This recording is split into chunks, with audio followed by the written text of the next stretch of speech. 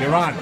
Hi, Jen and Josh and all the viewers. I am a.k.a. Rod Remington, Bill A. Jones. A salute to you. Mwah. Ladies, leave your man at home. The club is full of ballers and their pockets full grown. And now your fellas leave your girl with her friends. Cause it's 11:30 and the club is jumping, jumping. Boys say you got a girl, yeah, it's true, you got a man. But the party ain't gonna stop, so let's make it hot, hot. Last weekend you stayed at home alone and lonely. Couldn't find your man, he was chilling with his homies. This weekend you're going out. If you try to stop you, you're going off. You got your hair done and your nails done too. Outfit and your Fendi shoes. And when you coupon laying at the hot spot tonight, you're gonna find the fellas rolling in the Lexus trucks and Hummers. When you say you got a girl, yeah, it's true, you got a man. But the party ain't gonna stop, so let's make it hot, hot. Ladies, leave your man at home. The club is full of ballers and their pockets full grown. And all your fellas leave your girl with her friends. Cause it's 11:30 and the club is jumping, jumping. Ladies, leave your man at home. The club is full of ballers and their pockets full grown. And all your fellas leave your girl with her friends.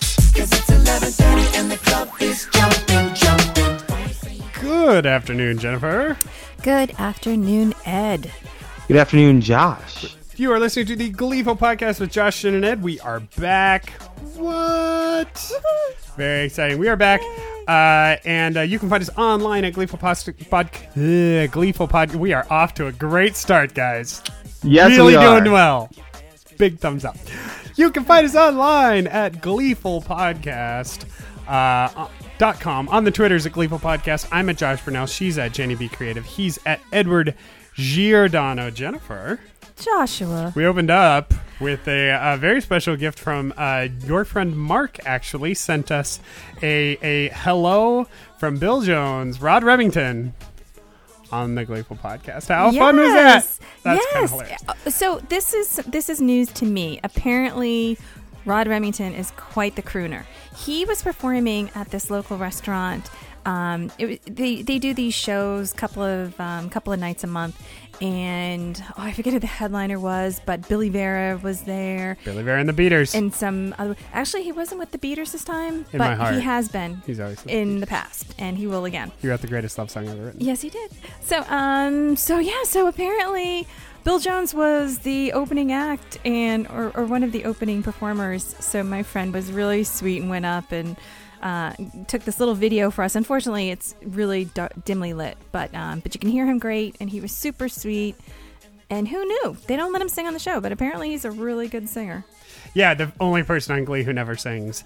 But yes, which reminded me, we have not played the Court Overstreet introduction in quite a while as well. So Ed, we'll have to dig up the Court Overstreet introduction somewhere so we can play that. But yes, welcome back, everybody, to the Gleeful Podcast. We're going to do 2 podcasts. We're going to record 2 podcasts, and I'm probably just going to post them on the same day. And you're going to be like, why do they have 2 podcasts? And this is why. We've been super busy. First, Jennifer and I went to Arizona to see spring training, to watch the Dodgers play. And then last weekend, Jennifer's parents were in town, and Ed was in Chicago. And we've just been super busy. And so we are back. We're going to do 2 podcasts. In the first one, we will discuss the episodes Trio and City of Angels. And then we're going to chop it off into a nice bite-sized piece. And then we're going to do another podcast, which we will discuss episode 100. Not really sure why we're going to break it up. I just thought it was a good idea. And, if you're listening to this, you're going to listen to the next one and be like, wow, they're talking about 100 and they sound so tired. And we are, because we just did this one. We'll do jumping jacks in between, I promise. I just thought it was a good idea. Perk ourselves up. Will jumping jacks make me less tired? I don't quite follow the logic. We'll let you do a couple rounds of 2048 at. That's what we'll do. I don't get angry, but things can be said when things go wrong. Things can be said. The other caveat in this particular conversation, we're just going to put it out there right now. Again, super busy. I'm going to miss stuff. In guiding this conversation, I'm going to miss stuff on all of these episodes. Trio and City of Angels. Stuff will not get brought up. So when you take to your Twitters or your emails or your voicemails and say, Josh, you butthead, I can't believe you forgot X. I want you to immediately after typing that, I want you to select all and delete it. And then send me a very friendly email, tweet, or voicemail about how much you love the show. And say, hey, we thought what you remembered was really cool. Yeah, considering. But don't forget about this. Thank you very much. But yes, obviously we love all the feedback, and we do actually even have some voicemails that I'm excited to do. And so we've got a couple voicemails that I'm stoked about sharing. And and then we'll get into where'd that one come from? I haven't even listened to that one. We might have a voicemail that I have not previewed. So, so yeah, we're gonna do some voicemails and we'll do some discussion. But we're gonna start off with Trio. We started off there with Jumpin' Jumpin' by Destiny's Child from the album The Writings on the Wall. And my favorite thing about Jumpin' Jumpin', other than how wildly popular it was when I was in college, is that on the cover of the single, I just pulled it up on on Wikipedia so I could remember it. On the cover, it's Destiny's Child Jumpin' Jumpin', and there's a giant Beyonce and a giant Michelle Williams, and then two little tiny pictures of people that aren't in the band anymore. And they were totally like, yeah, the writing is on the wall. Okay, so you're not in the band anymore. When you guys listen to that, do you also hear the theme from the Haunted Mansion? The spooky haunted. I swear I hear like there's something in the melody there. I always hear the haunted sound. Grim and Grinning Ghosts. That could be it. Okay, hey, I'm gonna fast. It's when it picks up a little bit toward the end. Toward the end. All right, sorry. Billy Spook may sit by your side, shrouded in the daftest This is a sky. weird version. They pretend to terrorize. Grim Grinning Ghosts come out to socialize. All right, we should have planned this better. Sorry.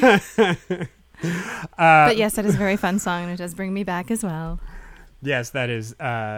I think that's from like 99 or something. But anyway, so yes, we started off the episode Trio, and we're going to go around the group and discuss everyone's opinions. Jennifer, off top, how did you feel about the episode? How did you feel about what you remember about the episode Trio? I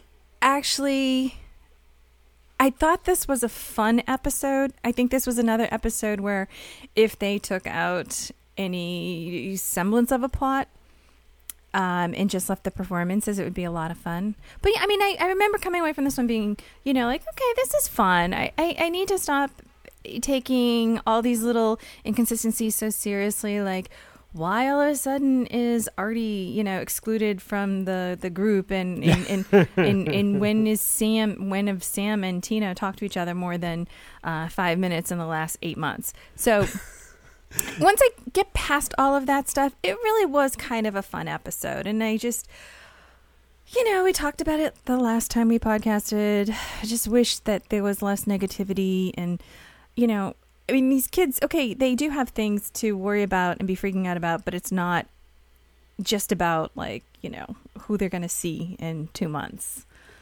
Yeah, and I just feel bad that it's like they're supposed to be seniors. They should be concerned about their futures. That's interesting. Yeah, there is lacking a bit of senior joy. Yeah, it feels like much less of a victory lap for the seniors than like this time 2 years ago, where all the episodes victory haunting. Yeah. That's a very good point. I do love the what was Artie's line when they were like, yeah, a trio is the most powerful, or triangle is the most powerful shape. And he was like, yes, it is also 25% less powerful than a foursome. Yes. Anything?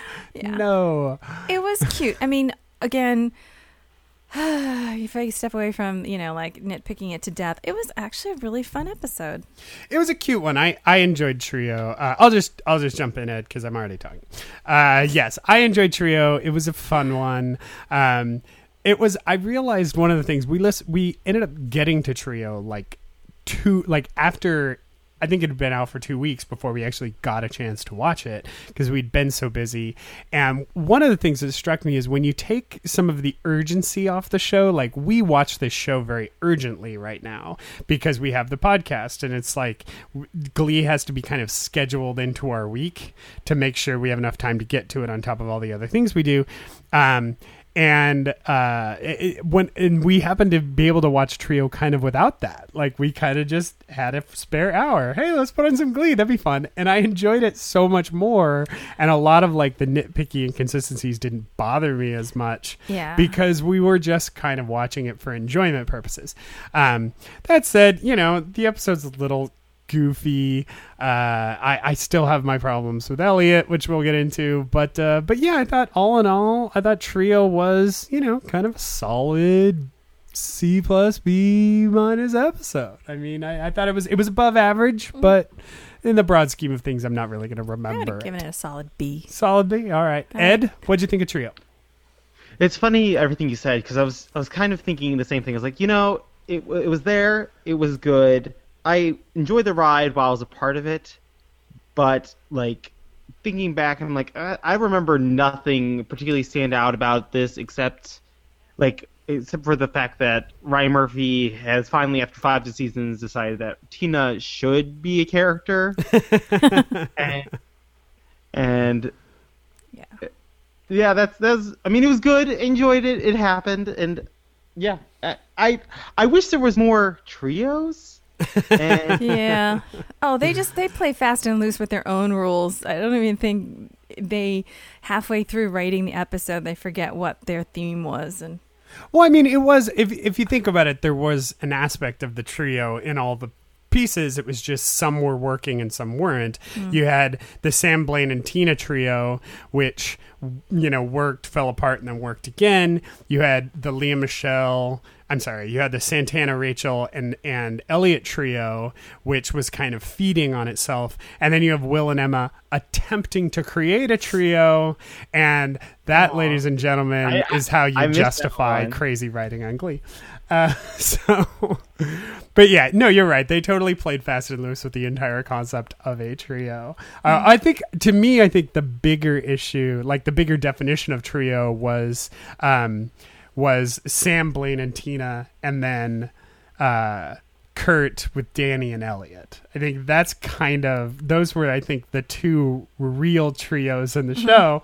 But, Kurt, Danny, and Elliot really only existed for one number in some random form. Well, you know what's funny? As I was watching that scene with Kurt, Danny, and Elliot, I was like, if you would have told me, like 4 years ago, that one day we'll see Kurt, Adam Lambert, and Demi Lovato on stage together on Glee, and I'd be like, oh yeah, that makes sense. And would that have been the song that you would have picked for them? Yeah, exactly. Doing a jazz number. Which I thought was like pretty fun and well done, but it's just not what I would have thought they would have gone for. Like, I mean, well, their band seems to be really struggling for its identity, but that was it was a wonderful song. It was just not what I expected. It's a band struggling for an identity, which is introduced with Kurt saying, so yeah, I know you all were coming here because you were excited to see Pamela Lansbury, but we're not performing. And then the audience groans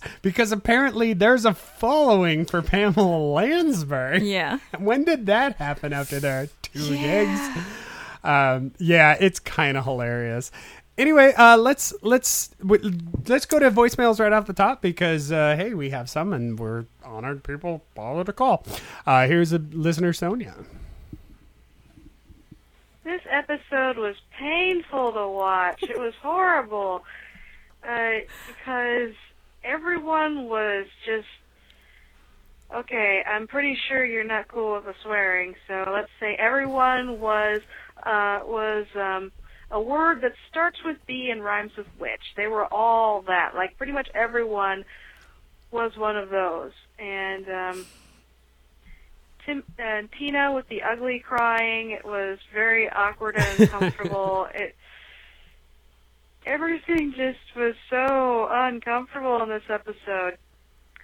And you mentioned, and I couldn't help but think about how you complaining that Elliot doesn't really have much of a character. He's just all shucksy. And that's still true, but at least they gave him one character trait besides just being perfect gay. He likes curry. Ah, I know. That was funny. Thank you, listener Sonia. Yeah, it is funny. That continues to be my issue with Elliot, is he's still so shucksy. And even in this episode where he's starting to get stuff to do, I adore Adam Lambert. I will empty my bank account to see him tour with the surviving members of Queen. I don't think he's a very strong actor. And I don't think they're really giving him anything to... Like, I don't think they're doing him any favors by giving him such an shucksy character. And so he ends up coming off pretty flat. And so that's, continues to be my struggle with Elliot. And see, the thing is, I think he's a really low-key, very natural actor. And I don't see him as much as shucksy as he's kind of stepping into this already very caustic group. So he's the outsider in all of this, and he seems to have, similar goals as some of them, and he wants to be a part of it. But I mean, being the outsider, it's really hard for you to step up and say, hey, this is wrong, this isn't cool. But eventually he does get to that point, and I really admire that. I adore him. I'm loving his character. It's kind of like, thank you, somebody's calling them on their childish crap. I mean, the thing is all the performances on Glee are kind of +2. Like, no matter who you are on Glee, with the exception of Will Schuester, every performance is reality +2. And there's a certain amount of melodrama, and the reactions are always a little bigger than they need to be. And that's what makes it what it is. That is the tone of the show. Adam Lambert doesn't add the +2. He reacts as written on the page, and because of that, I feel like he's kind of in a different show. Demi Lovato does it too, for the most part, and so she ends up, to me, feeling kind of like a missing piece of a larger puzzle, or she kind of feels like she's just not fitting in yet. Okay, so it's kind of like legit. No, I'm going to say that right. It's kind of like traditional TV actors acting on a soap opera. Exactly. Where they're more understated and believable, and the other people are kind of over the top. Yeah. Oh, yeah. Soap opera acting is like soap opera acting's +1, Glee is +2. Okay, I get it, but I still love it. Like, it's like a palate cleanser in all of this craziness. And yes, Sonia, it was frustrating, but again, as Josh said, because we watched it after the fact, we weren't watching it with the same eyes. And I'm like, if I just step back and listen to the music and forget that they're all crazy pants, it's okay. Because they'll get better. And nobody will care in a week. They'll just stop being crazy and everybody's good. There you go. That's a good point. Ed, how did you feel about Elliot and the band in this episode? I liked Elliot as like a device for the Santana Rachel divide, and even like, I don't know, you get to see a bit more of Crazy Rachel, which was fun, and Santana, which was somewhat legitimate in her claims. I don't know, like, he was good. He served a good function. I like him, but I want more. Oh, yeah. I mean, every time he's on stage, every time he's singing, and he's just so likable, and he's so good, and he hits those crazy notes. And yeah, I want to hear him hit more notes. I mean, he got more songs than some people. He's I think if you look at like the last couple of episodes, he's had more songs than Kurt. But I mean, I don't see Starchild sticking around very long. He serves no purpose in the larger concept of the show. I mean, unless they're going to play out a love triangle with Blaine later on. That's what needs to happen. You're right. That's what, I mean, but unless that, I don't think that will happen. But unless that happens, there's no reason for him to be on. They lay the groundwork. Even in episode 100, there was like referencing, we're going to take our break with a long engagement. So I don't know. Interesting. I really don't want Kurt to settle with Blaine right now. Like, I really, really don't.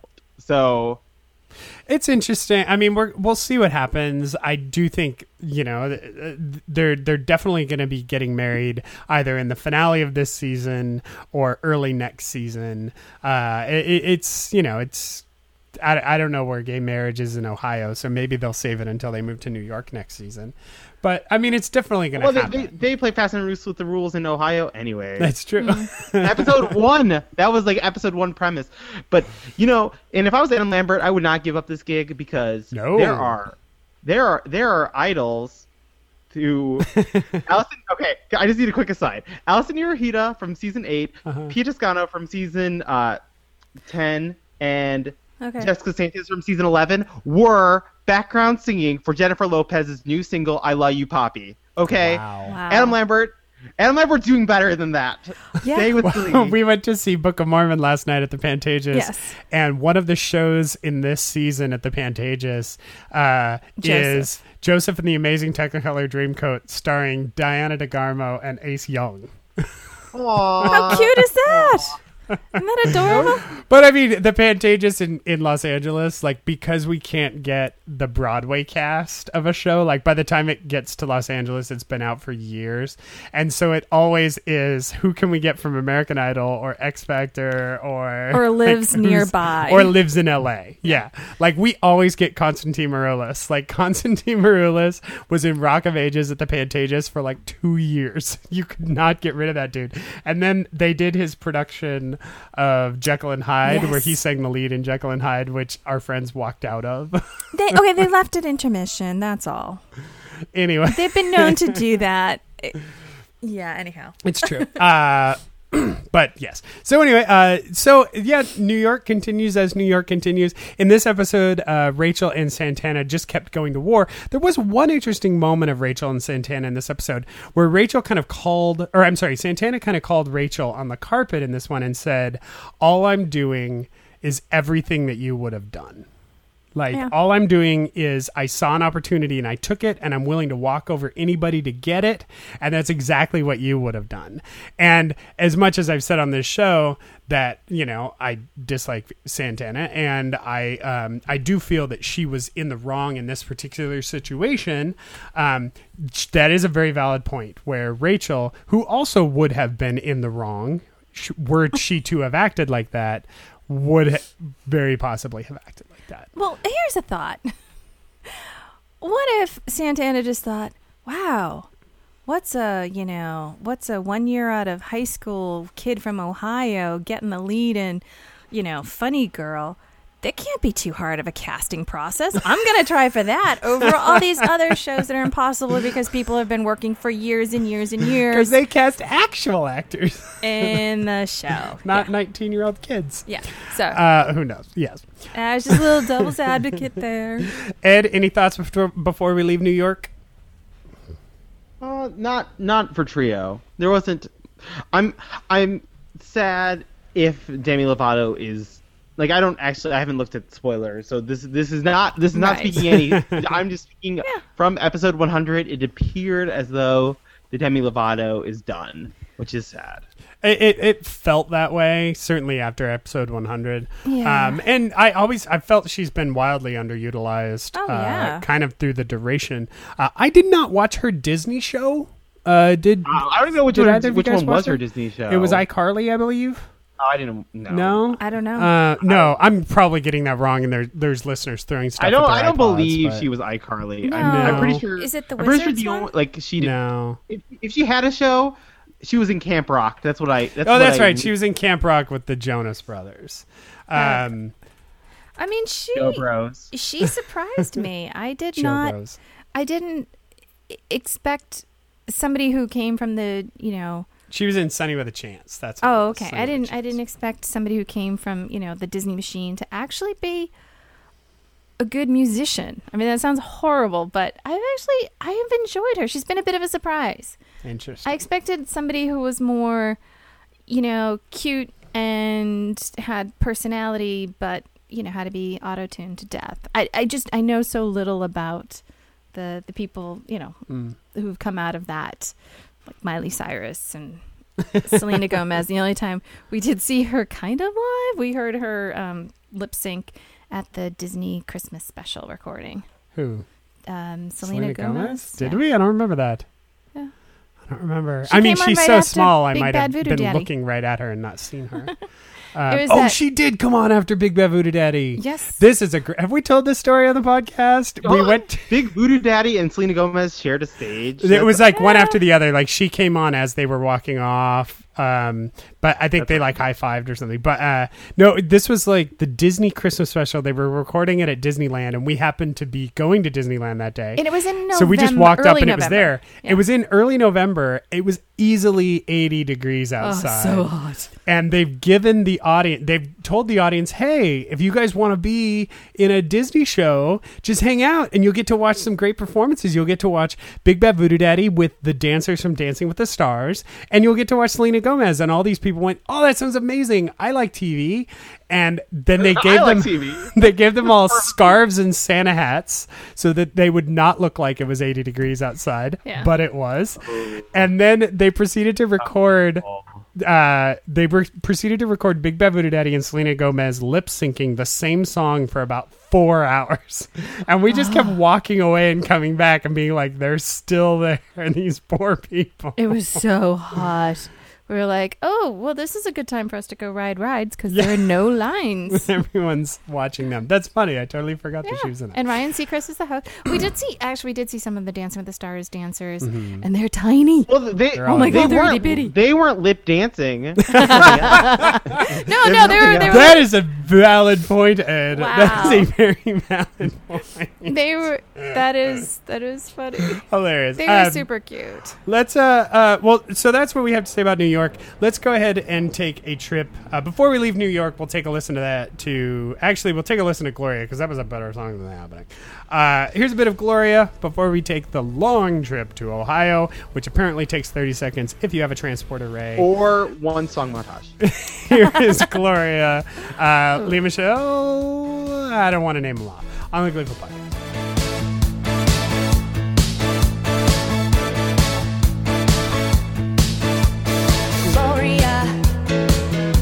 You're always on the run now, running after somebody. You gotta get him somehow. I think you got to slow down before you start to blow it. I think you're headed for... This is called a teaser, ladies and gentlemen. Jennifer just whispered in my ear that she is a Laura Branigan story. You really don't remember. Was it something that he said? So look up who that is, and then when I come back from the song, you'll know who Jennifer's talking about in her story. Gloria, don't you think you're falling? If everybody wants you, why isn't anybody calling? You don't have to answer, leave them hanging on the line. Oh, calling Gloria. Gloria, I think they got your number. I think they got your alias. Sorry, that song's awesome. I was just letting that one run. Yes, that is Laura Branigan. She is most famous for Gloria and How Am I Supposed to Live Without You? And Solitaire, if you're an old person like me. But those are the ones you'll know. But yes, Laura Branigan. Jennifer, Oh, yes. what is your Laura Branigan story? So, years and years ago, when I used to work at Strawberries Records and Tape and that was the full title of the Was store. it? Just one tape, though? They only had one tape? They had lots of records and one tape? Yeah, apparently. Pre CDs. Okay. So anyhow, my manager, this is my first summer working at the record store, and my manager played in a band, and he was a pretty serious musician. He went to music school, but, of course, he's 20-something. Is this the guy that did lots of church covers? No, that was a guy from college. Google that one, kids. Yeah. They were awesome. The Delirians. So anyhow, so he was saying he was just, every time he'd hear this, he'd be like, ugh. I'm like, why do you hate her so?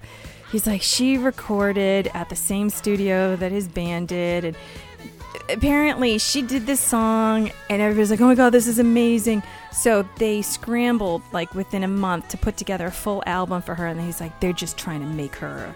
And I was like, oh my god, he was just so bitter. But I mean, he had been struggling for years, and playing all over Boston. And anyhow, so every time I hear her, I think of this guy that I had a crush on. I can't remember his name. But he goes for so many. Just so many. Anyhow. So yes, let's take the long journey to Ohio, which requires, as Ed said, one musical montage. And we will check in on Sam, Blaine, and Tina. Sam, Blaine, and Tina, who apparently decided they'd never done a song before and wanted to devote an episode to themselves. And they were going to do a senior lock-in and mess around. I gotta say, I think this entire plot line was just so that Cord Overstreet and Jenna Ushkowitz could make out. Like, I really didn't see any purpose to this plot line at all. I thought the purpose of the storyline was to marginalize the 2.0s as much as possible. That is another thing. In 3 episodes that we have to discuss today, episodes 98, 99, and 100, Marley has like 4 lines. I think Jacob has 2.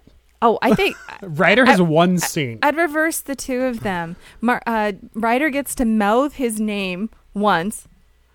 Oh, that's true. He does in episode 100. He does that. And then in this episode, none of them said a thing. No.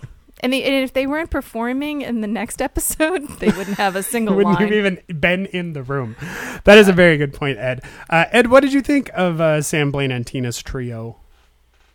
I mean, it's surprising that it hasn't happened already. I guess they just finally realized, like, hold on, we could like use these people to do things, and like we pay them. They don't have to just be there. Like, there was a great line where Sue was like even when people had come and gone, you were still there. Even just say, "That's right, Rachel," or whatever the like. It's very true. I mean, it was a fun plot line. It was funny to see Blam kind of doing their thing. It was funny to see the Night Feather, I believe is what Blaine's character, his superhero character is. Anything to any excuse to wear a superhero outfit. It is a legit excuse. Valid. Yeah. There you go. But I mean, all in all, though, there isn't a lot to talk about in this what particular is that plot freeze line. frame? Yeah, I don't know what that is. There's just not that much to talk about in this particular plot line, except that it was cute. Yeah. And I thought it was. I mean, I think it's kind of funny to me that it took them so long to get to that, Simple Minds moment. Oh, totally. To the it took 5 years to get to "Don't You Forget About Me" is kind of amazing. I'm shocked. But with that said, I'm like, okay, this is one of those moments, and I'm like, I'm pissed they excluded Artie. I feel like there might be one other original cast member that they excluded, but it's like, it was fun that they were doing it. The whole like running around the hall. And, okay, ladies, Sam in a cheerleading outfit. That's all I'm going to say. That was adorable.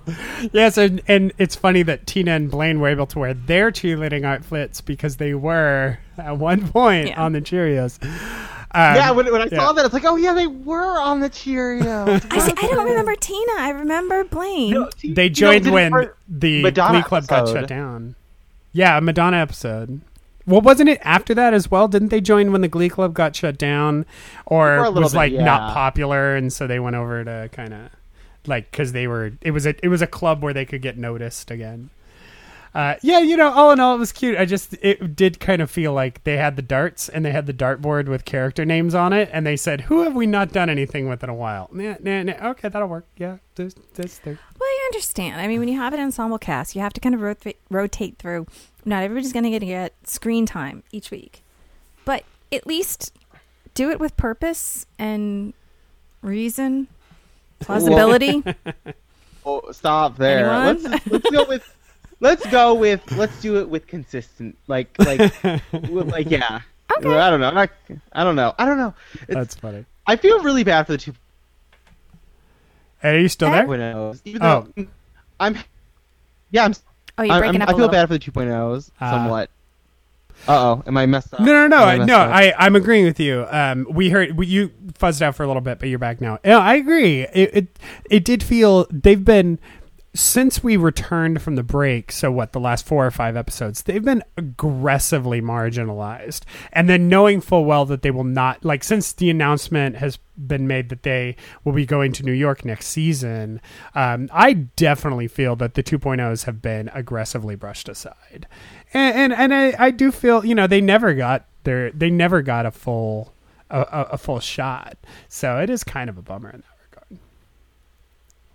I mean, I wasn't the biggest Marley Jake Ryder fan, but I know people liked Unique and Kitty. People like them.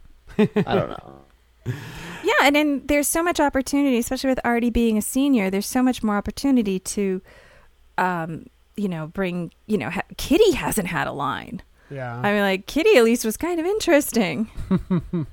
But yeah. I mean, they I don't know. They did a good job. Like, I guess I'm happy with where they're all at, and they all when they leave the show, they could use this. They still are. They could be like Glee star Melissa Benoist. And I'm promoting a Kickstarter on Indiegogo. Yeah, so, did they get the money for that? I don't know, but I don't think it. I wish them luck with all their future endeavors. It was. Go ahead. Sorry. No, I was just like flashing to the Dancing with the Stars reference on episode 100, but I realized we're not there yet. That was good. Park and bark. Let's go ahead and we'll check in on Will and Emma, or Wemma, before we go. I was like shocked to see Emma in this. I know. I thought she'd been cut. There was that whole interview. We're the Millers. Yeah, that was it. She did a whole interview where she said she was cut from the show, but yes, Wemma was in this episode at least for a little while. So let's go ahead and we'll check in on them with a quick version of Danny's song. Here's a bit of that on the Gleeful podcast. Even though we ain't got money, I'm so in love with you, honey, and everything will bring a chain of love. And in the morning when I rise, you bring a tear of joy to my eyes and tell me everything is gonna be alright. Seems as though a month ago I was beta kite, never got high. Oh, I was a sorry guy. And now I smile and face the girl that shares my name. Yeah, now I'm through with the game. This boy will never be the same. And even though we ain't got money. Oh, AM radio. Such fond memories. Kids today don't really know what AM radio was. Like, it was not only a way to listen to the radio, but AM radio was like a format. It was like a musical style. Like, you listen, it was like a genre. Like, you listen to, like, Creedence was big on AM radio, like, and then things like Andrew Gold, like everything that was on Midnight Special, like, it was so AM radio. If you want to know what AM radio is, this is not a joke. It is kind of a joke, but it's actually true. There's a song by Everclear where he explains what AM radio meant to a certain generation, and it's actually a pretty catchy song. It's one of the few late career Everclear songs worth listening to. I'm just gonna move on. Everclear is decent. I haven't thought about them in a hot minute though. Well, yes, no. They'd like broken up and gotten back together, and Art Alex. It's just art now. But the second record was great. The So Much for Afterglow, that was a great song. On a side note, a few weeks ago I drank Everclear, and you should never do that. It wasn't a fun time the one time I've done that, for the record. And did you drink it straight, Ed? Or like, did you mix it? No, I'm pretty sure I had Everclear, and I had like a thing of like the frozen punch stuff. There you go. Oh wow. See, what I did was I was like, well, I'm a grown up. If I'm gonna drink Everclear, I want to like taste Everclear. I want to know what it is. So I got a little shot of Everclear, and I'm looking at the bottle, and the bottle has this big scary label on the front. But I'm like, I'm gonna do this. I'm a grown up, and so I take a sip. I took a sip of that shot, and it destroyed my mouth. It burned my throat. It hurt. Like, it wasn't just alcohol pain. It was like pain. Chemical. And then and as my eyes are watering, right on the label, I noticed for the first time there is a giant there's a giant box on the label that says "Do not drink straight. Must mix with other things." It's seriously, the label looks like, one of those toxic waste stickers you put on. There's a little thing at the bottom that said "highly flammable." Oh, it's horrible. I sniffed it. It smelled like rubbing alcohol. I know my biological codes now pretty well. Shipping codes. There So you go. I could probably identify some of those things. Like, is this the UN 3373? UN Nice. 1490. I don't know. Just kidding. I took a test on that recently. So well, before we go, we should talk a little bit, or before we move on to the next episode, we should talk a little bit about Wemma. In this episode, Will and Emma were trying to get pregnant. They were doing that on campus, which is how you get fired. But apparently on Glee, it's how you get a stern talking to. But yes, so Doesn't matter if is it actually illegal to have sex in a I think it's illegal to have sex at your workplace. I don't know. I don't think there's a law. I think that's just a thing grown-ups have agreed on, that we don't have sex at the workplace. I mean, I'm sure plenty of listeners have a story that they don't want us to tell in public, but I'm just saying, not a good practice. Why did they? Oh yeah, they did lock the bathroom. They did. Yeah. Oh, that's right. Because Becky had a key. I was like, well, then they locked the bathroom. Okay, well, they did. At least they tried. Well, Will and Emma are trying to have a kid, and they did get pregnant by the end of the episode. So congratulations to Will and Emma. They had to try really hard for 2 days, but it was cool to have Jayma back on the show. It was, and I'm really impressed by those pregnancy tests that can detect each hour that you are or not pregnant. Yes, it was cute to see her. It was good to see her, and I mean, I'm going to be very, very forgiving of the rest of the season and how. I say that now until they do something that I just can't tolerate. But as of now, I believe I will be very forgiving of how they wrap up anything at McKinley High at the by the end of the season. And I can, that's Will, that's Emma, that's everybody. Although, Emma really needs to have a talking to her hairstylist because somebody was not addressing that cowlick she had going on. That was weird. She pissed off somebody in the makeup department. You're absolutely right. I mean, I have to keep reminding myself that we're only halfway through season 5. So we still have a lot of time at McKinley, or we kind of have a lot of time McKinley-ish. Yeah. Because some version, like these characters don't have to leave for another 12 weeks. But it is it does feel like they're being shuttled away. Yeah. Isn't it better for everyone if they just pay out their contract and never see them again? Well, how are we defining everyone? Pretend they never happened. I mean, I don't mean that super derogatorily, but if they're gonna be treated like this, I'd rather just get just pay me and let me move on with my life, please. Funny. I mean, there's definitely some truth to that. I do feel bad that, the 2.0s just kind of nod their heads in the background. I mean, every time they go to Marley, she's just kind of giggling. She's like, I used to be a character. I used to have conflict. I used to have friends. I used to be a contender. I used to have a role. I used to have solos. I used to have a role. Remember the episode called The New Rachel? And people actually thought I might have been the new Rachel. No. Here I am. That's awesome. Well, let's that's pretty much all I have for this episode, Trio. Any final thoughts on Trio, Jennifer? No. Sorry, I'm shaking my head. Apparently that doesn't work on radio. Ed, any final thoughts on Trio? No, let's dive into Nationals or whatever. Let's get into it. All right, let's. What's the next one called? Cool. Let's go ahead. City of Angels. We're gonna dive into City of Angels, and we're gonna do it. My favorite part about this episode was when they were montaging with how excited they were to be in LA. I'm like, because they all live there. That was such good acting because I don't even get that excited about LA. Come on. Well, we are gonna kick off this conversation with the Glee cast performing here. What are you talking about? One of my favorite songs ever. Absolutely adore. This is "I Love LA" by the great Randy Newman on the Gleeful Podcast. Actually, we're gonna skip. No one even knows this beginning No one knows Well, then, about don't. This is like the beginning of White Christmas that no one knows about, right? Well, they're not going to know it if you keep skipping over. Okay, no, we'll use this moment for me to surmise why Josh really loves this song. It's because anytime the Dodgers win, they play this song. That is entirely at the end true. of the game. That is true. Only if they win. Only if they win. This is like Sweet Caroline, where we play it every game. We only play it when we win. Everybody drink. Rolling down Wow. the Imperial Highway with a big nasty red at my side. Santa Ana winds blowing hot from the north, and we were born to ride.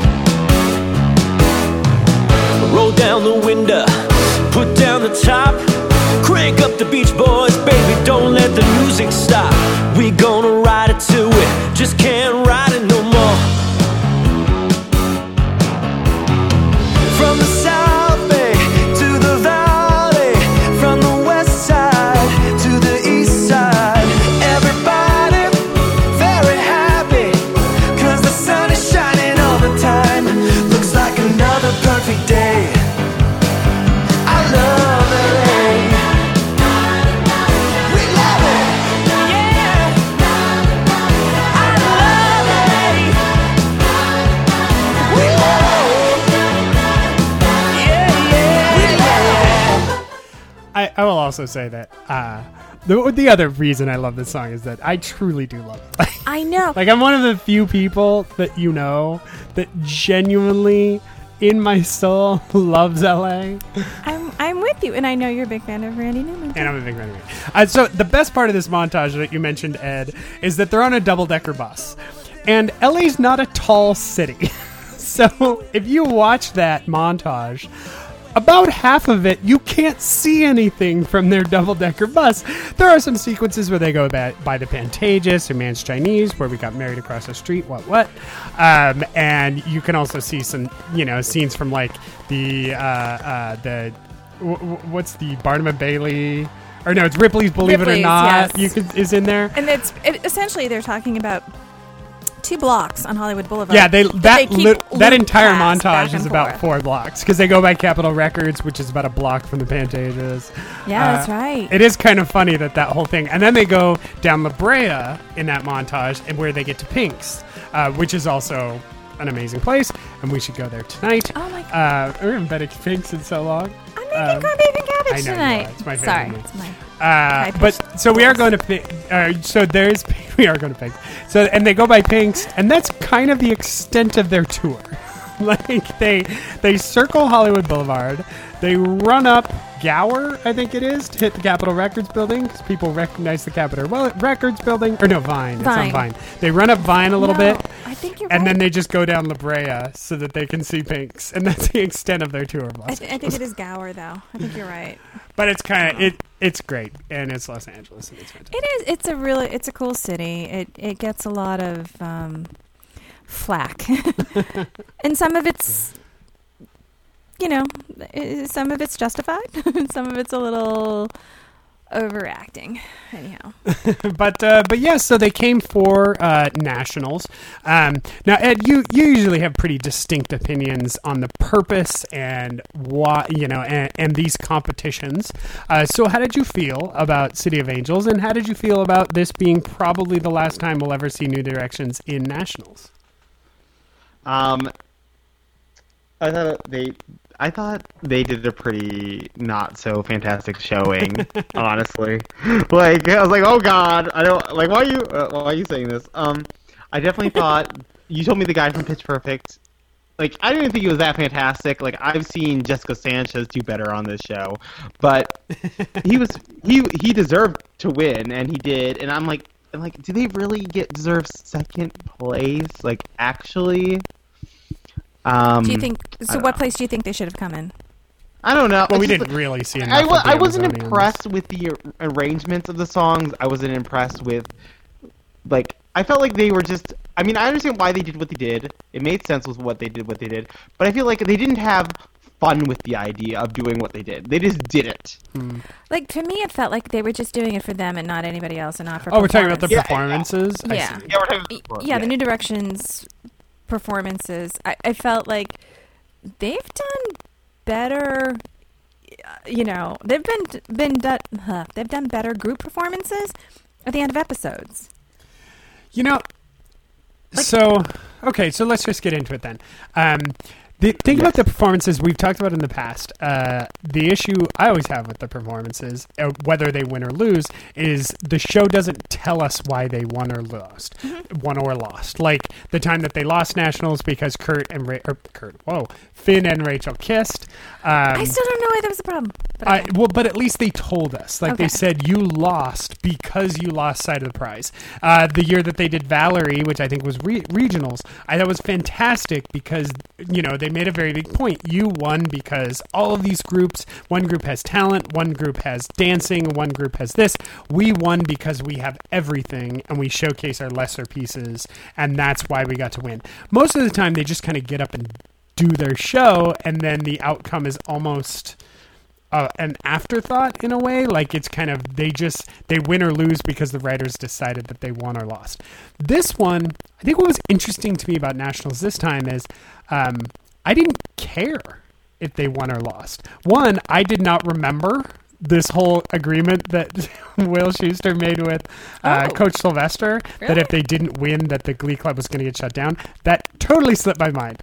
So I didn't remember that, but I didn't care because to me the competition was so much, or the performance was so much more about Finn that, as you might remember, there was a bit of an ugly Toy Story 3 cry going on, and I totally to me it was this performance was more of a farewell to Finn than the episode that was a farewell to Finn. And because of that, winning or losing to me was not really an issue at the end of the day. And so to me it was very sweet.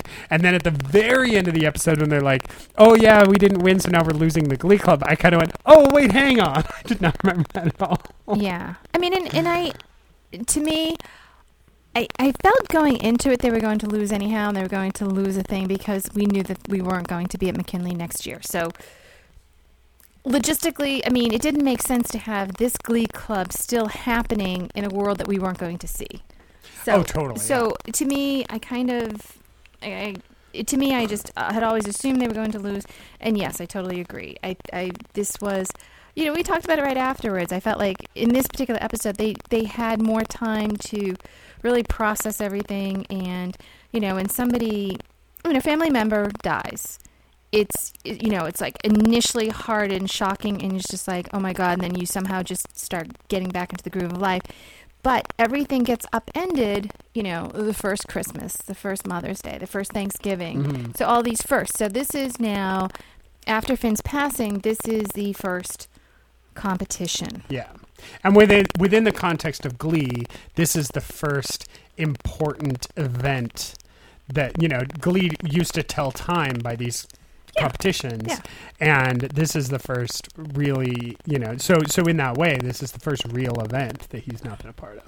But seriously, when it went from them to that footage of Finn, I got so choked up. Oh my God. I wasn't expecting it, and that was the thing. I wasn't expecting it at all.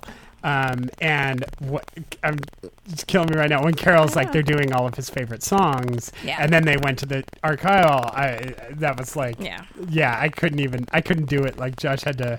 Yeah, like I said, it was an ugly Toy Story 3 cry. Ed, what did you think about this episode and the inclusion of Finn? Also interesting that they didn't really tell us that was going to happen. So it really just kind of,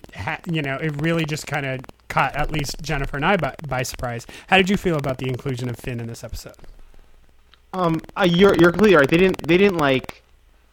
They didn't tell us that this was happening. There was no selling of it. I thought the episode itself was a good. I'm glad.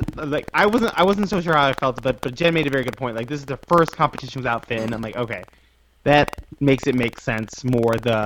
Obviously there was high emotional impact, but now I'm like, oh yeah, that there's a legitimate reason why there is high emotional impact. Yeah, it wasn't just capitalizing or it wasn't taking advantage of the situation and like kind of working people up into an emotional frenzy for no reason. It's just it's what would have happened and naturally. I don't know. I thought, yeah, I liked it. I wish, I don't know. I wish they would have done more with the songs. Like they did.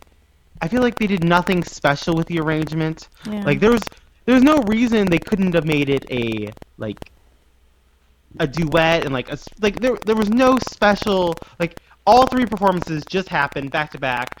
Like at least with even I forget what the song before Gangnam Style was, but like at least there was that shift from the song to that to like Tina was on lead. It felt like all the songs, I'm not even sure who the lead of any of the songs were because they'd all just like kind of blurred together, which I realized wasn't like the point of the scene, but it could have upped it. I agree. I mean, that's actually, it was true about the Throat Explosion performance as well, where they just did Mr. Roboto and then put their heads down and immediately went into Counting Stars without, even pausing. Or with just a pause and no kind of emotional transition. Yeah, that's a good point. And it would have been fun to see some more dramatic arrangements on these songs because, yeah, at the end of the day, that is kind of why we're here. Yeah, that's why I felt like we've seen more impactful, more unique, more powerful performances at the end of certain episodes, and I just felt like, yeah. Definitely. Yeah, I mean, it was all very nice. It was all very moving, and it was a beautiful tribute. But I wasn't. I mean, except for seeing the footage of Finn, I wasn't as moved as, and I wasn't as blown away. I think that was the thing. So I just felt. So I was not surprised. I felt like they were a little. Oh, no. I wasn't surprised. Yeah. And downgrade on they did. The judges of these competitions used to be. No, I wouldn't say the highlight, but yeah, there was. I don't want to say the highlight, but they did nothing. Like there was a little. There's one side. She was famous for some kind of Prancercise, the girl from the Prancercise videos. Yeah, but that wasn't enough. That wasn't enough. Oh no, not at all. And then Jack A and I didn't get Marley Matlin, and Jennifer had to point it out to me. I was Academy Award winning. It's a famously deaf actress who is judging a vocal competition. Oh, I get it now, but I didn't get it. She had to kind of nudge me. Oh man! And in the results, what did they're like? And the winner is, and there's only one winner per country. I'm like, yes. Well, and that's I immediately thought, okay, that means the second half of this season is going to be international. I think for sure. I honestly I think that's on the horizon. I think that's how they're going to find a way to keep this Glee Club together. And we'll talk about that in the next one. We talk about episode 100. But I think that's going to be the loophole that they're going to sneak in is internationals, international nationals? Yeah. Give me. I want to be double check this. Is Melissa Benoist and 2.0s? They're all recurring characters. They're not main cast, correct? I have no idea. You know what? I try to ignore that stuff so I can be surprised. Yeah, I've never really noticed how they're built. Yeah. I mean, it makes a difference now, kind of. Yeah, well, definitely. I just want to point out, Jennifer had just said, I don't know how they're, or no, what did you say? Build. I don't know how they're built. I don't know how they're build. And I heard, I don't know how they're built. And I thought, I know how they're built. What? So let's take a listen to Mr. Roboto and Counting Stars. They're automaton. This is the only thing disappointing about this is that that New Direction needed to do Counting Stars. That's the only thing disappointing about that. Oh yeah, that's true. You have an affection. We'll talk about Counting Stars in a minute because I know you have a certain affection for that. I was just surprised that Mr. Roboto seemed like such a sequel to Bohemian Rhapsody, the first big vocal adrenaline number. So, I don't know. Anyway, let's take a listen to this. This is Skylar Aston on the Glee Club Podcast.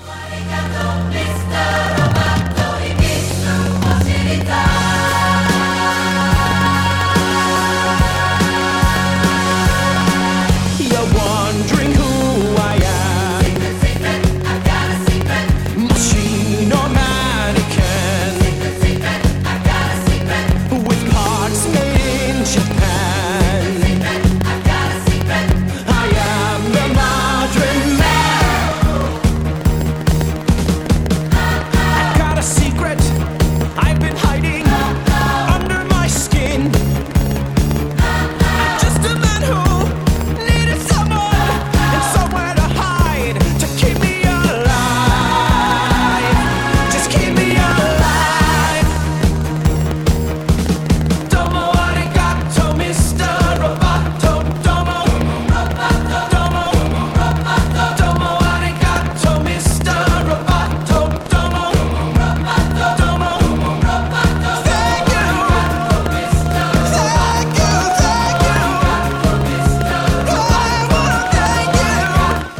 Mr. Roboto, I always keep it on my iPod because if you're like in the car, like coming back from wine tasting, why did I go that? How douchey was that? If you're in the car coming back from something and you're driving and you have like tired people, like if you're tired, the car's tired, but you have driving ahead of you, you put on Mr. Roboto and everybody goes, oh, okay, we're awake. It's just a thing. I just know that because the last 2 or 3 times I did it, we were driving back from bars or usually, so Josh is really sweet. Josh does not really care about wine, so he usually becomes the designated driver. Again, another weird freeze frame. He becomes a designated driver, so he's really sweet, and he has to deal with a lot of people who get in the car who are like, ah! And then like 5 seconds later, are crashed. Yes, so he's like, okay, I'm not doing this alone. That's what I put on Mr. Roboto. He slams us all awake. So here's a bit of Counting Stars. Let's go ahead and catch this part. Doing the wrong thing, and I feel something so wrong. Doing the right thing. I couldn't lie. Everything that kills me makes me feel alive. Dreaming about. So I don't know anything about this song, Ed, except that it sells cars on Hulu during almost every commercial break. What is Counting Stars? Well, you know what's funny? I had a very detailed conversation with my coworkers about this song, and it's a song about like embracing selling out. It's actually really creative how they do it. And Ryan Tedder, he's like, I don't know if I want to meet him, but I also want to be him. It's like I don't like. Ryan Tedder is like the hero of my existence in every capacity. Like his songs for all of his art. And I don't know. Like I was impressed with him back in 2009, and it's the impressness just never stops. Well, such good lyrics, such good like creative ideas, and their new record, which I was waking up, I believe. No, it isn't. No, that's their second album. Oh, Native. They've been teasing these Beatle motifs, but they like go for it on Native. They go for it. Okay. Well, so yes, that is One Republic, and Ryan Tedder who recorded that one. So we had Skylar Astin in this episode, which I actually was surprised we hadn't heard about. Another thing that Glee used to be much more known for is, 1, its guest stars, and 2, everyone was going to be a guest star at one point or another, and only half of them ever showed up. And now we have a guy who, Skylar Astin from Pitch Perfect, he had that TV show Ground Floor, which was not great, but certainly has a dramatic online following, and big. I want to say he was in the original Spring Awakening cast with Lea Michele, Jenna, and John Groff. So he's got some pedigree. I was surprised to see him just show up anonymously without any fanfare ahead of time, but it was interesting to see him. I thought he did a great vocal performance on these 2 songs. And Ed, how did you feel about Mr. Roboto and Counting Stars? Well, of the 2 performances we saw, the clearly superior one, and bonus points being from Fort Wayne, Indiana, a city I have never been to, but I do know where it is on the map because I looked it up recently, for an unrelated reason. I'm like, oh yeah, there, okay. The idea with the perfect Glee clubs, we had Vocal Adrenaline, and now we have Throat Explosion, which is essentially Vocal Adrenaline Part 2. The idea with them is that what the show's always trying to put across is this is a Glee club that is technically perfect but has no soul. And that is how I feel about this. That's actually not how I felt about the Bohemian Rhapsody performance from that John Groff did in season 1.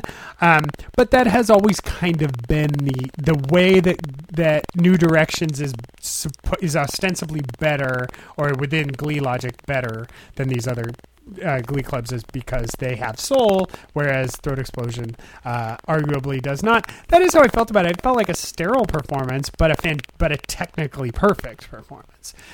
Jennifer, Mr. Roboto and Counting Stars? Yeah, I mean, to me it was a lot of fun. I've not seen Pitch Perfect. Yes. Neither am I. Neither is Ed. Apparently. Oh, okay. Yeah, No, but I've never, wow, I've never seen we're this awesome guy together. perform before. But I thought he was a lot of fun, and yeah, I thought it was. Yes, again, technically perfect. I thought that they we knew so little about them. Like, I didn't feel like they were completely as soulless and robotic as Vocal Adrenaline or as driven, but performance-wise, yes, superior to what we saw them perform against New Direction.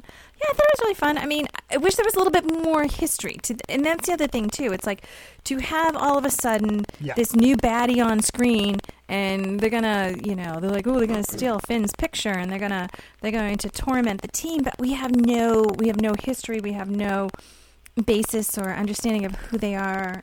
So to me, it just felt like, yeah. But I enjoyed them. I enjoyed him. He reminds me he looks like he'd be like Dane Cook's little brother. I would not say that to him. I don't know. It's if the you ever forehead or met the him, eyebrow. I would not mention that. Oh, I just physically. You know that guy no one in LA likes? Yeah, you look just like that. Anyhow, we'll watch I remember Pitch when Perfect. Dane Cook was popular. There was a time. There was a time. Yeah. So yes, that was a bit of throat explosion. Let's take a listen to some of the Glee songs, and then we'll talk about a couple of the other plot lines. But the performance ended up being a kind of dedication to Finn with Bert and Carol in the audience. So let's go ahead and take a quick listen to More Than a Feeling, originally recorded by Boston, here on the Gleeful Podcast.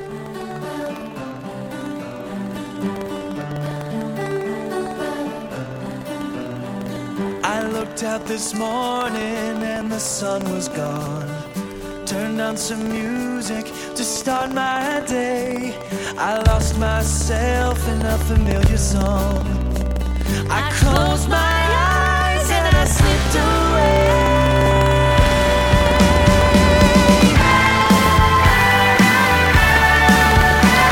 It's more than a feeling. When I hear that old song they used to play, and I begin dreaming till I see Marianne walk away. I see my Marianne walking away.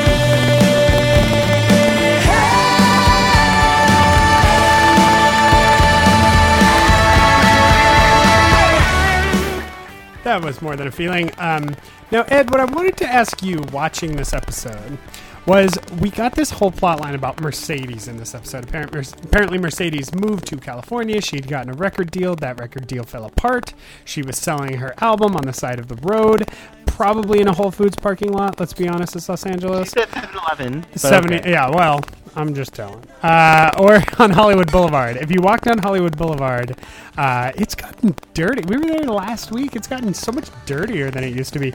But these guys grab you, and they all have Discman and headphones, and they want you to buy their rap mixtape. And there's like 50 of them, and they all want you to buy their mixtape, which I always feel like mixtapes are free. That's why they're mixtapes, but they want you to buy their mixtape. Very common. Anyway, so she apparently had gotten a record deal from this, and then had a crazy scene of all of her demands, and how she was going to write songs for people. My question for you, Ed, this, like, the equivalent of Rachel's getting cast in a Broadway show and the level of belief, disbelief, fantasy reality to that, for me, is how I imagine you and this Mercedes storyline.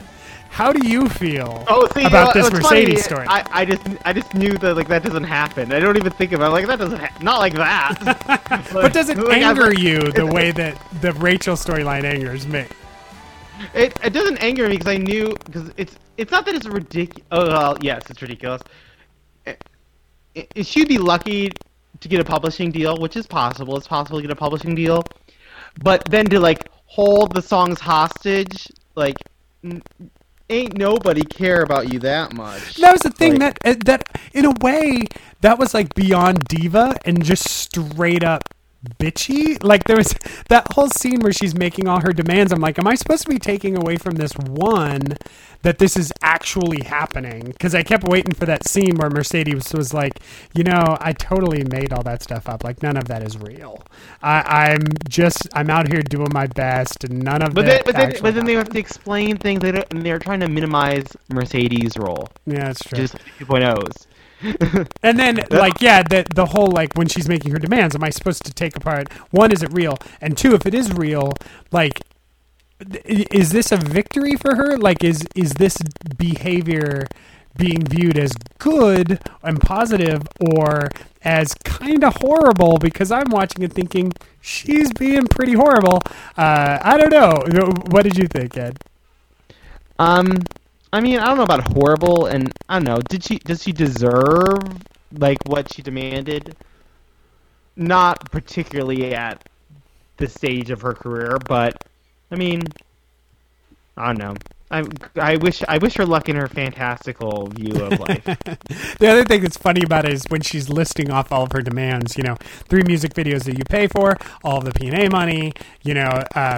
I want to get a record in return for writing these 4 songs. You're going to release my record, yada, yada. And I'm kind of like, that's not really how things work anymore. Like music video, like all of these.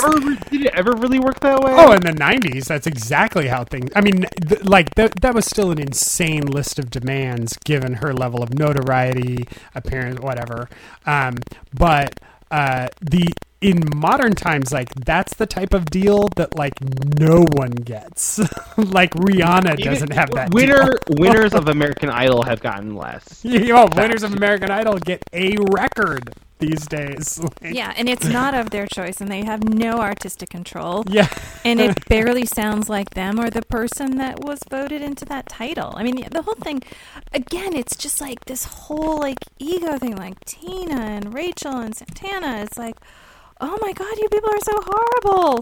Apparently, if you're a talented woman, you become a diva. That's what we're learning from Glee. That's thank goodness I'm not a woman. Well, but the thing is, it's like, fine, you have a talent and you have conviction and you believe you deserve certain things. Fine, it's like, unfortunately, they're basically saying anybody who's strong and confident is an absolute bitch and unrealistic. They're not showing any middle ground. They're not showing any reasonable artist who'd be like, listen, I believe in myself, I believe in my stuff. Yes, I won't compromise on this, but of course I will compromise on that. And it's like they're not showing any middle ground, and it's so unrealistic, and it's like it makes you just want to write them off and assume that anybody with talent is like a raving bitch. It's interesting. I mean, what's more common in today's world, and I honestly think would speak more to the Glee mythos, the Glee message, would have been if Mercedes loses that record deal, is selling records on the side of the road, and ends up kind of like, putting a bunch of songs on SoundCloud and building a career herself from scratch by being true to herself and using her own confidence. But that would be giving Mercedes credit, and the writers will not do that. That's true. Or like showing her playing at, Molly Malone's in LA or these other places where a lot of people, friends of ours play all the time. Yeah. And it's crazy that they get that stage, the same stage as Brandon Rogers, Oh yeah, when we went to see Brandon Rogers at Molly Malone's. Yeah, it's like you have to work for it. You have to, you have to pay your dues. And so it frustrated me that here are legitimately talented people who are being depicted in so-called real-world situations, but yet, the only way that they can become successful is by being horribly unrealistic and just mean, nasty people. And it's very frustrating. Like, I'd love for them to just show it. Somebody's like, hey, well, I mean, what's it? Demi Lovato's character seems to be like really kind of grounded and realistic. She and Elliot, Elliot are the only two people on the show that are like, yeah, I came to work. I've been knocked in the teeth 1,000,000 times, and I'm going to keep getting up. And I'm going to join this band. I'm going to join that band, and I'm going to keep doing this. And I'm going to do shows, but I'm not going to be unrealistic in my expectations of what the industry or anybody owes me. Sorry. Yeah. It's like No. I think those are all really valid points, and I do. There's a certain lack of glee-ness about Mercedes' current path that feels kind of false to me, and it is hard. But I guess it doesn't annoy you, Ed, as much as Rachel's story annoys me. Well, yeah, I don't know. Like, being annoyed by it would give it credence almost. Yeah. No, you're so That's right. true. I mean, to give her character value, it goes totally against Glee for some reason, whatever reason. And then let's take a listen to one more song before we discuss Marley. And here's a bit of I Still Haven't Found What I'm Looking For, performed by the Glee cast from Nationals on the Gleeful Podcast.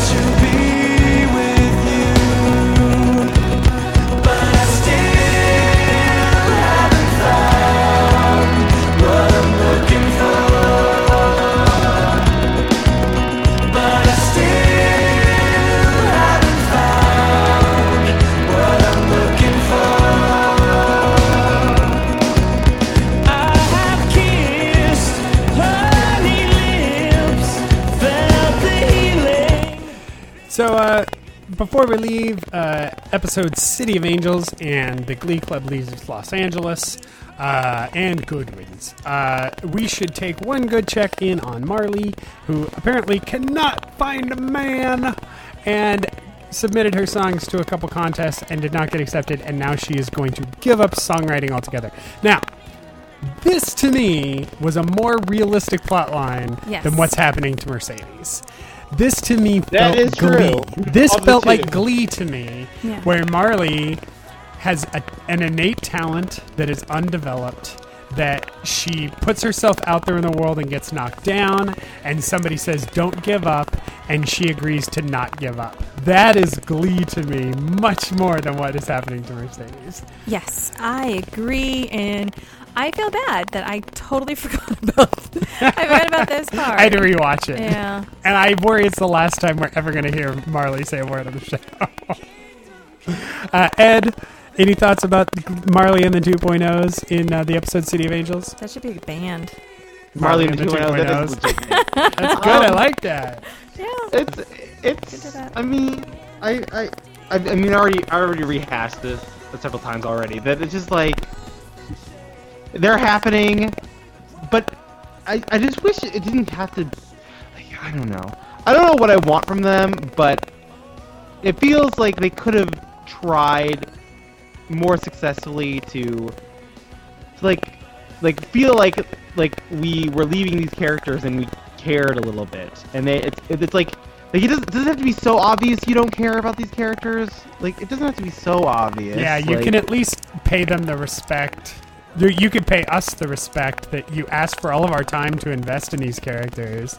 Like, you could at least respect us enough to not just pretend they're not happening.